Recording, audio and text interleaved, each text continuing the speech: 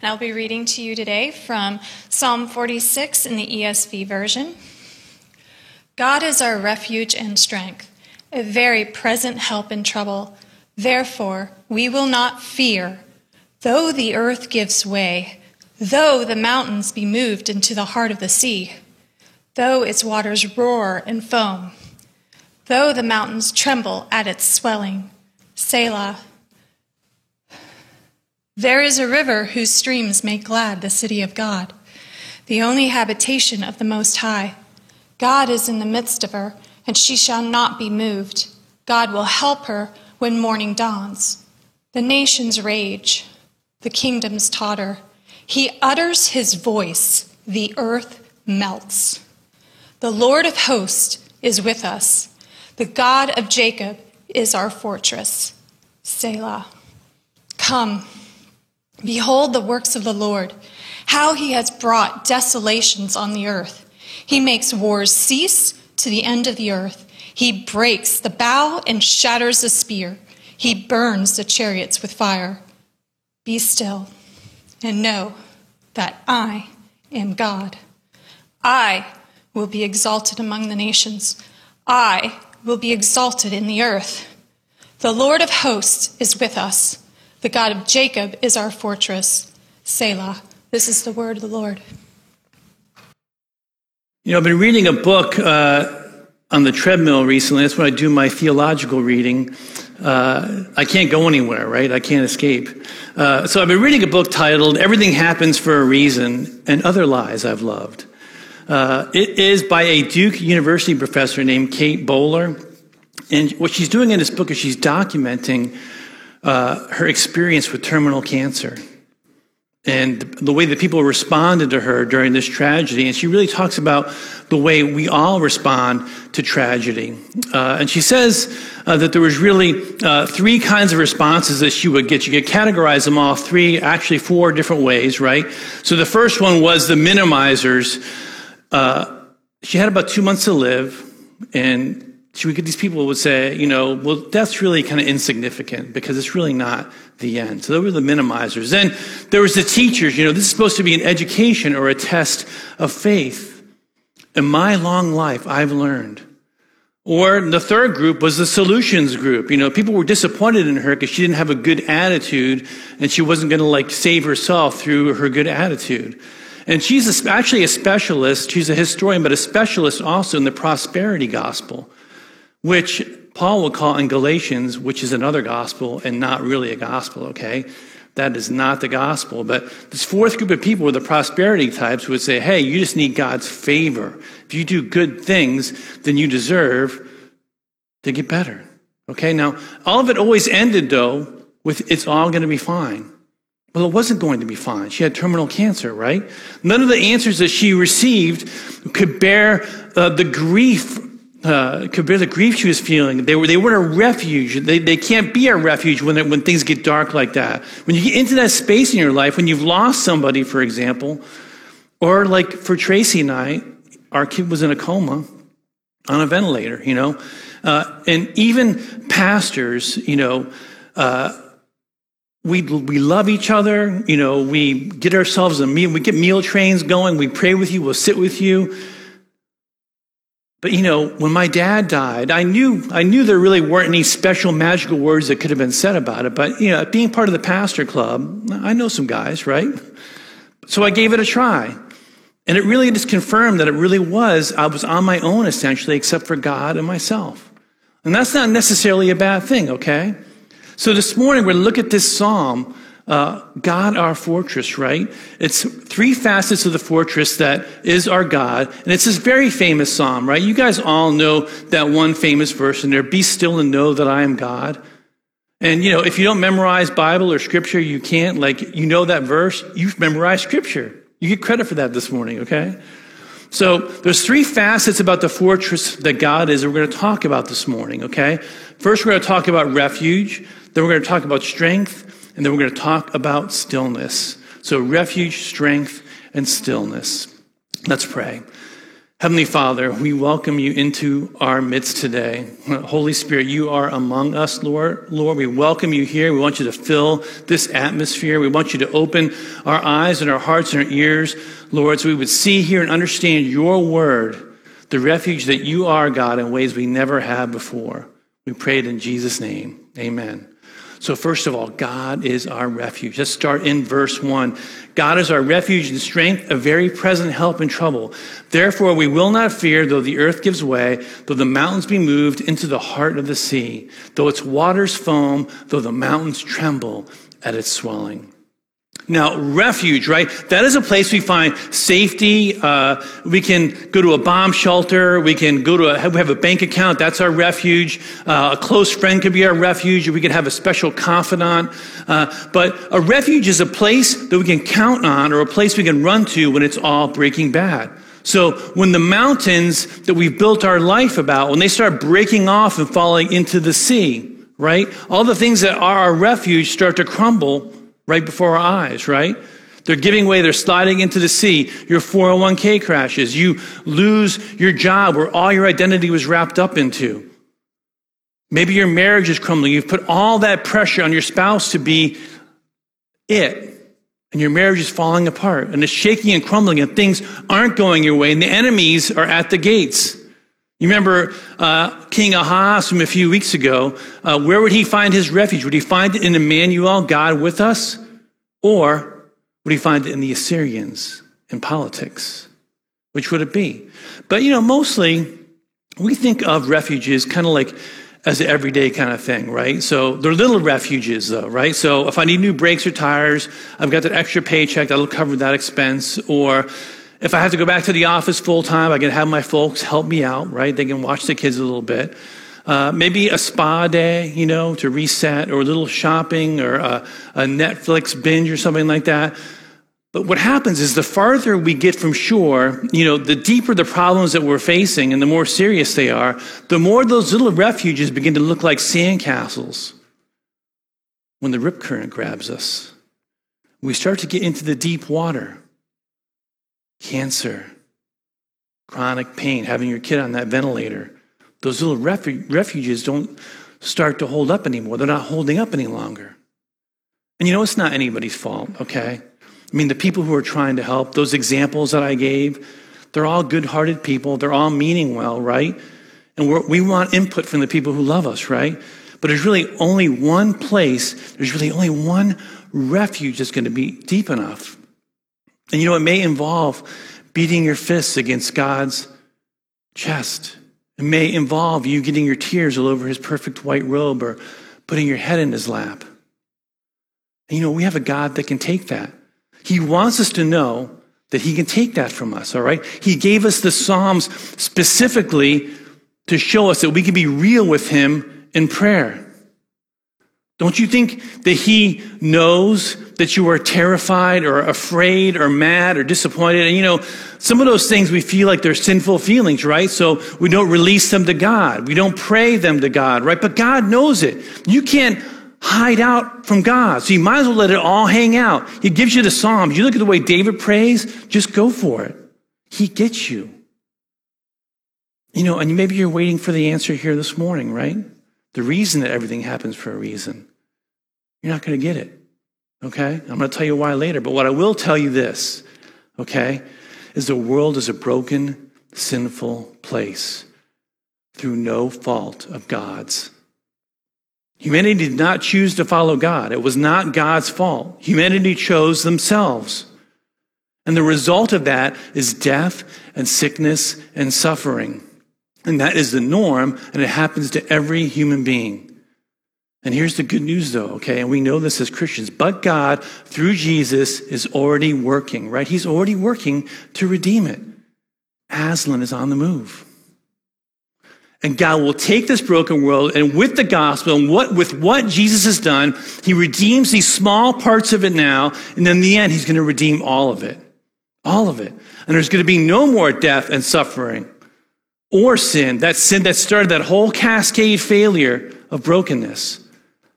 But I will tell you, okay, just be careful when you're trying to noodle it all through and figure it out, okay? Because Because verse 10 says this, it says, know that I am God. Now that's an awesome statement. That is not a nod to God. Oh, I know you're God. It's cool, right? Encapsulated in know that I'm God is all the wonder of creation and human history and the plan of redemption all wrapped up together. So what is going on there is not some head nod, okay? But because he is God, okay, he is infinite and unknowable. Apart from what he has shown us through his word and through his son and what he has done through the gospel. You can know God, those aspects of God, okay? But we can't know it all. That's why it's so important to be in the word of Scripture. If you don't read Scripture, if you're not in Scripture all the time, you're not going to be able to know God. That is God's information for us. That is, if Jesus is the word, right? That's knowing God. So the warning is there's always more knowing that he is God to be had in your entire life. You're always going to have to be knowing that he is God more. There's always going to be galaxy-sized gaps in our knowledge because God is infinitely above comprehension. And we don't know why things happen. And what happens is we start to get a little mad. We start to get a little angry. We start to get indignant. But think about it. When you do that, you're thinking that you should have the intellectual bandwidth to know how God is operating over all of time and space and history to fix mankind's sin. That's what you're implying when you get mad at God, that you should know that. Or we get mad, right? Why would God do this? He didn't do it, by the way. Okay, he did not do it. Humanity did it. Humanity did it when they decided to go their own way. Starting in Genesis chapter 3. There's only 2 chapters in the whole Bible where humans aren't sinful. Maybe we say, I just don't believe with that aspect of Scripture, or I don't agree with what God says because I just can't understand. I don't know why he would do it that way, so I just don't agree with that. Or that's so mean. Why would God do that? In the whirlwind of humanity's sin that we are reaping today, as it says in Job 11, can you find out the deep things of God? Can you find out the limit of the Almighty? So we think so, and then here's what happens from Romans 9:33. As it is written, behold, I am laying in Zion a stone of stumbling, a rock of offense, and whoever believes in him will not be put to shame. To the extent of our disbelief, just like Israel, we stumble right past the cave entrance to the refuge. We stumble right past it. And more things take us into the deep nowadays, don't they? I was watching this interview of a trauma expert after one of these big California wildfires or an earthquake or something, and he was talking about why there's so much trauma nowadays as compared to the past, right? And I have to give the guy a tip of the hat. He says, hey, our ancestors believed that they were small in the universe and that God was big. The universe was big, right? And they knew God and they prayed to God and they lived for a while and they died and they went to heaven. And here's what he said then. He goes, but for us, this life is all we have. When something big comes along, we feel powerless and helpless, and it causes this massive PTS. But if you can see the refuge that God offers, Christians can have this particular and deep confidence that's not explainable. It's otherworldly. One that is altogether beyond the confidence of what normal people walking around experience. Now, my grandma, Mamay, she was pregnant with my dad when she got news that my grandfather, her husband, had his P-51 Mustang shot off underneath him on a mission in World War II. So she had no idea if he was dead or alive, right? She's pregnant with their first child, and she didn't hear for months. And he ended up spending the rest of the days of the war in a German POW camp. That wasn't like summer camp, okay? She never knew if she was going to see him again. Even getting liberated from the camp, 30% of the guys died. And then what happened in the rest of her life? Her husband dies, her son dies, her grandson dies. All before her. She lived to be 99. And the sweet woman had her refuge in Jesus. She used to always say, my Jesus, Blake. His love for her never failed. And I talk about this a lot, I'm sorry, but when our 3-year-old child maxed out on the Rancho Coma scale, And, let me just be sensitive here. What happened to Tracy and I and the experience I'm going to tell you about doesn't happen to everybody. It's different for everybody. Our experience is not the experience, okay? But when that happened to us, God in his grace dropped a kind of cone of silence around us. It was a cone of grace. And it gave Tracy and I this supernatural calm that allowed us to minister to our boy in that situation and minister to each other and to the people involved in it, right? And people were always like, I can't believe how you guys are handling this. And I was like, I can't believe it either. I didn't know what was going on. To this day, I can't explain how the calmness that Tracy and I had. We were ready for anything from 0 to 100. But, Mame or Tracy or myself or anybody else, I want you to know it's not about whether you're a good or bad person. Your outcome is not about if you're a good or bad person. I want you to know that, okay? Or whether you have the famous prosperity term favor, okay? That's not what it's about. You are not being punished. Now, there are some sins that, have really bad consequences right away, okay? I'm not talking about that, but you are generally not being punished. Our own church actually backed away from us during that time. They were not a prosperity gospel church, okay? But they still had it in their subconscious that there must be some hidden sin in Blake and Tracy's life that caused this to happen. How do you think that made us feel? Look, it's just a fallen world. I can't explain it. Tragedy is not a test of your character, though. I want you to know that. It's not a test to be passed or failed, and you're not being punished. And yes, we do have this idea, this concept now, because we know so much and science has gone so far and we have technology and resources, but we think that we can control everything now.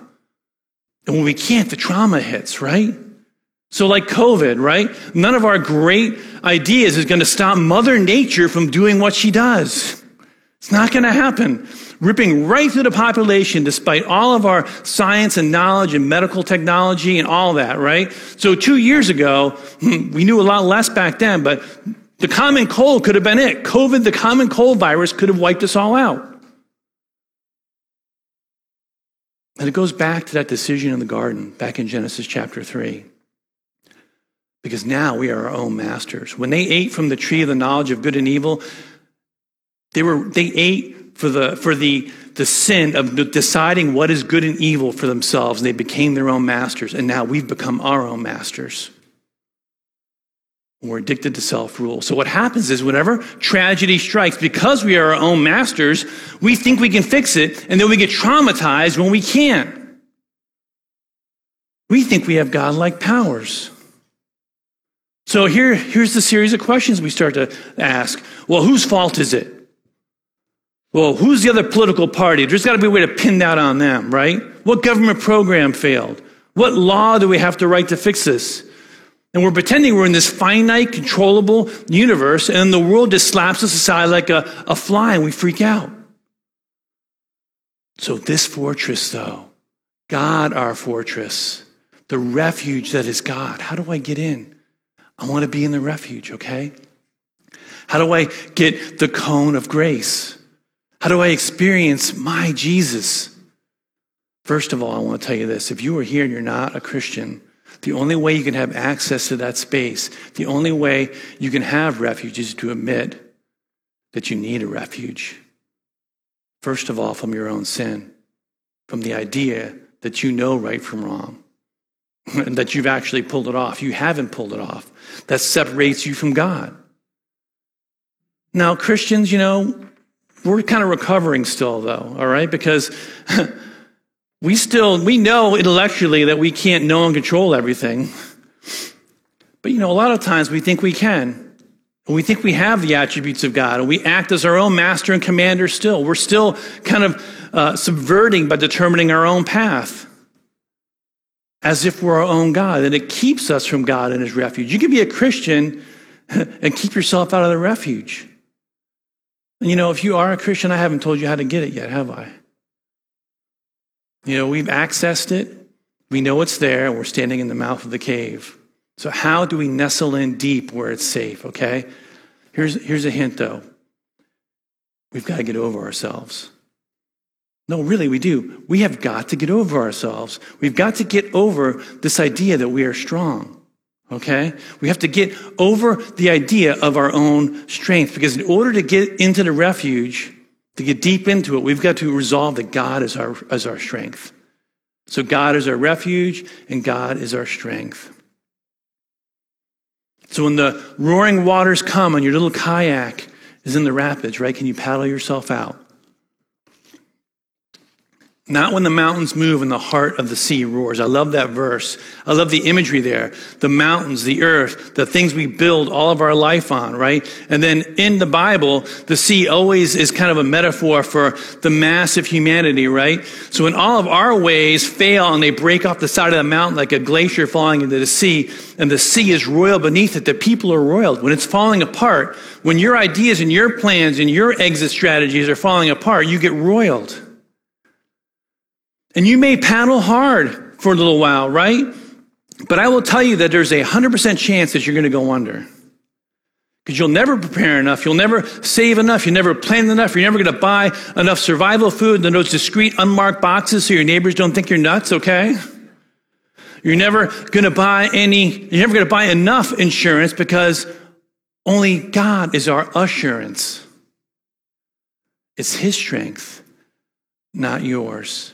And it's a totally different strength than you've ever known. It's totally different, okay? I want to talk a little bit right now about gospel dynamics. Zach got us kicked off telling us about the reversal, right? But listen, the way the gospel works is almost opposite to every way the world works. Listen to this, okay? Jesus dies on the cross for you, right? So your salvation is free. It's earned by Jesus. Now, every single other aspect of your existence is about us earning it. Really, it is.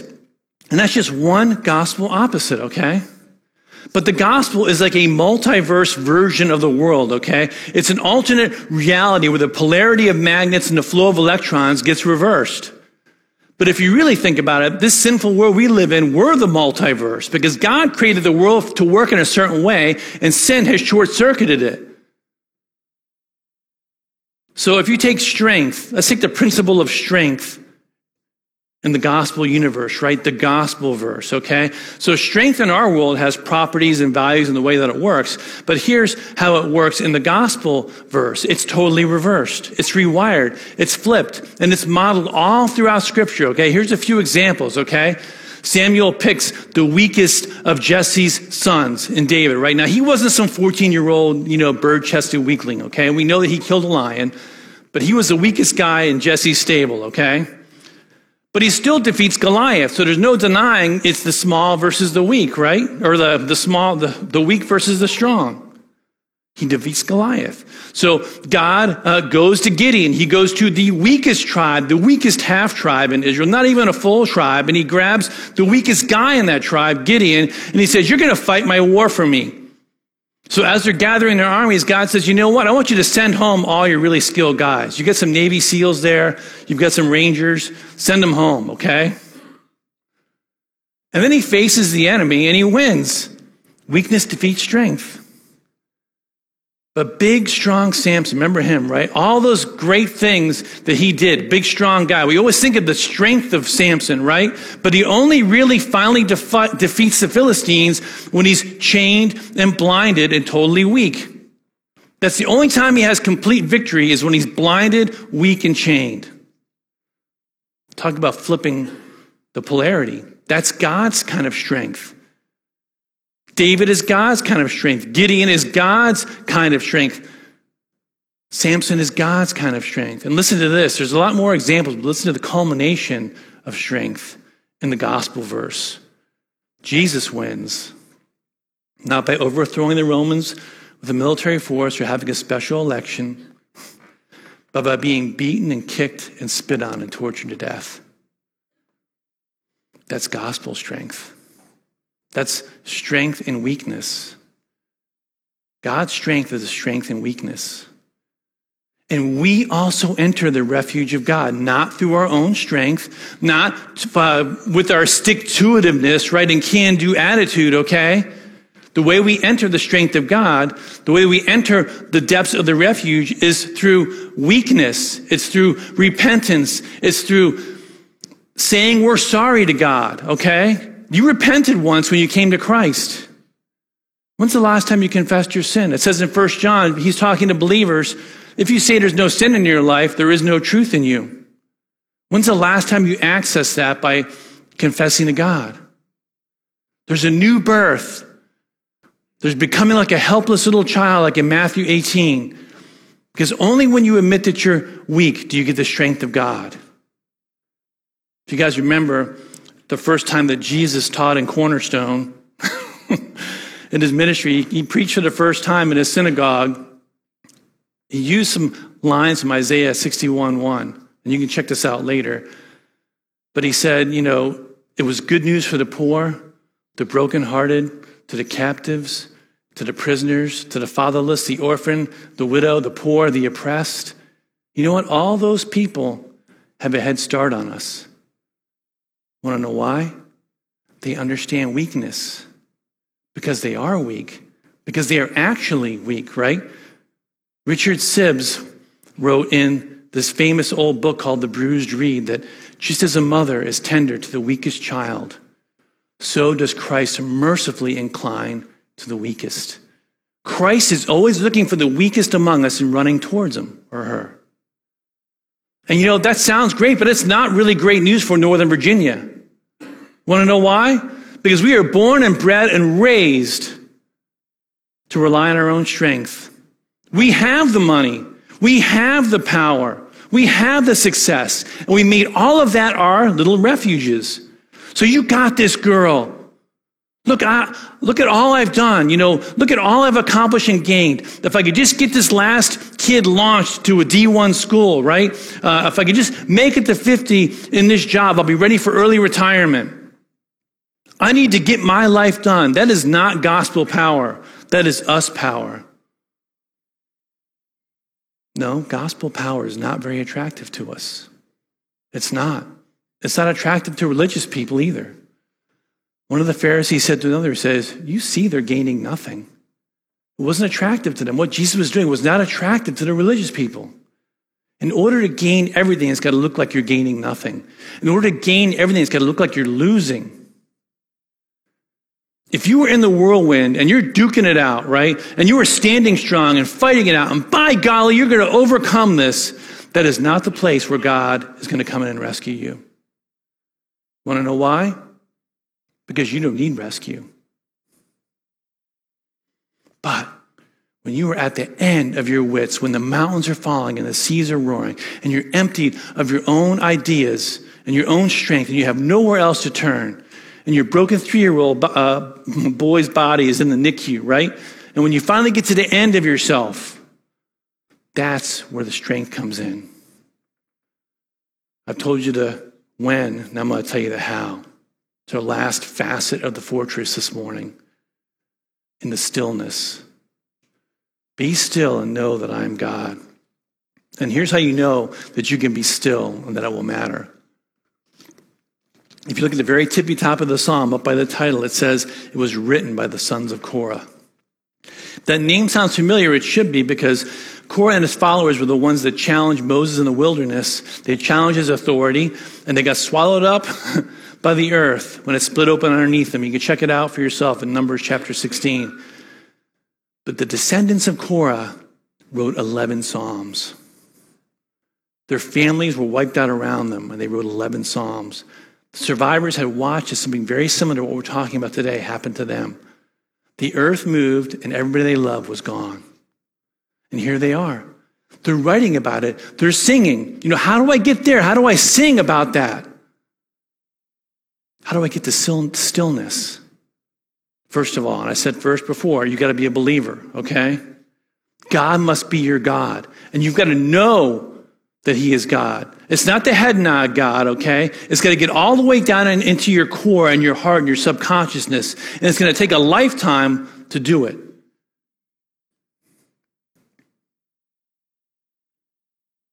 A lot of Christians are head nod only. And we see back in Numbers, the children of Korah died not. Why didn't they die? What did they do? Did they give better sacrifices? Did they show up at church extra? Did they sign up for Salt and Light? Sign up for Salt and Light, by the way. Why did it go down like that? It's only by the grace of God, and they knew it. Only by the grace, they knew it. The only reason they stood there when everybody else went down was grace. And the truth is that we are all sons of Korah, every one of us. Now here we stand also in the assembly. We've challenged God, and you've challenged him as a believer. You challenge him every day with your choices, with passing on his refuge while insisting that your little refuge is enough. And we too should be swallowed up. We should be. Right now, we should be, but we're not. You know, as you mature in Christ, as you not only know him, but as you know him, when you know that he is God more and more, it's going to start to show where your refuges are. But the message of the gospel will only make sense to people who have run out of refuges. When you've lost your last refuge, that's when you're going to understand the gospel. And you come to the relieving realization. It's a relief. It's not your strength that's going to pull it off. It's a relief to admit you're not strong. Admit it. And it doesn't have to be a tragedy to apply that. You can apply that to any situation you're having in your life, any difficulty. God is a refuge for you. But let's say you've been a Christian for a little while, right? And you're still buffeted by the earth and the sea moving, right? It's going to take more than your baptismal certificate or your covenant letter, okay? It's going to take more than just coming to church once in a while. It's going to take a connection with God. It's going to take a deep connect, a deep relationship with the Lord of the universe to be still. You have to understand him through his word. Because every bone in your body is going to want to run this way or run that way like a disaster movie. You're going to want to muscle up. You're going to want to gut it out. You're going to live strong. You're going to want to try to explain, or you're going to expect something because you earned this break from God. After all you've done, you've earned it. No, you haven't earned it. There's only one option. And that's my two favorite verses in the passages in verses 4 and 5. Come to the river whose streams make glad the city of God. Come to the river. Come to the river whose streams make glad the city of God. It is there for you now in Christ. And look, a city is a people. It is a community. You can't do it alone. Online church is okay in an emergency. But you need to physically be with others in this place. This is a place of stillness because all the noise of the world is left outside. When we are together, when we're worshiping, when we're hearing the word, when we're spending time in community, and it has to be more than a Sunday, okay? It's got to be community with life groups, with Bible study. You got to be discipling people. When you're growing in love for God and one another, that's a key part of the stillness. Zach's going to come on up now. And think of how you were saved. Just think of it. Think of your salvation, the journey you took to get there. And maybe you were little and you don't remember how it went down. But we're always being saved, okay? Paul says we are being saved too. Every time you go to God and you confess your sin, it's a bit of salvation. Even now as you mess up and still sin, even as the earth swallows up the people around you, that's when it says in verse 5, God will help when the morning dawns. The people are being swallowed up and you're still there. Morning dawned when the sun set on Jesus on the cross. That's when morning dawned. Morning dawned when the sun set on Jesus. Jesus gives up his access to the refuge. He gave it up. He gave up his access to the refuge. He gave up his Father's protection. He's taken outside of the city and he loses all of his strength. He could have called in an army of angels, but he was still. Amen. But that's the kind of stillness that gets you the refuge and strength, okay? Jesus gave it up so you could have it. He did. Our sin, okay, takes us out of the refuge. It does. It puts us out. But Jesus' stillness on the cross, accepting the penalty for our sin, it's Jesus who gets us access again. Korah's sons eventually made it into the courts of the Lord. And they would sing these words in verse 2. Therefore we will not fear. The earth be removed. Now chorus, son, and every person who's always saved remembers the circumstances, right? You always remember the circumstances of how it went down. To be rescued like that, to be able to sing of it. Delivered from such a death, so vivid, so special. And they learn to trust and find their strength and refuge in the one who saved them. How are you saved? Do you remember? Do you ever think back on your circumstances? How are you being saved today when you confess your sin, when the ground still doesn't open up and take you? Therefore, we will not fear. Though the earth be removed, you are undismayed. But it's not of our own self-sufficiency. It's only out of grace, for we all deserved to be swallowed up, and we were not, and nor will we be. We can be fearless, not out of self-sufficiency, not out of our own strength, but because we have God as a shelter to uphold us in his kind of strength, gospel strength. Let's pray.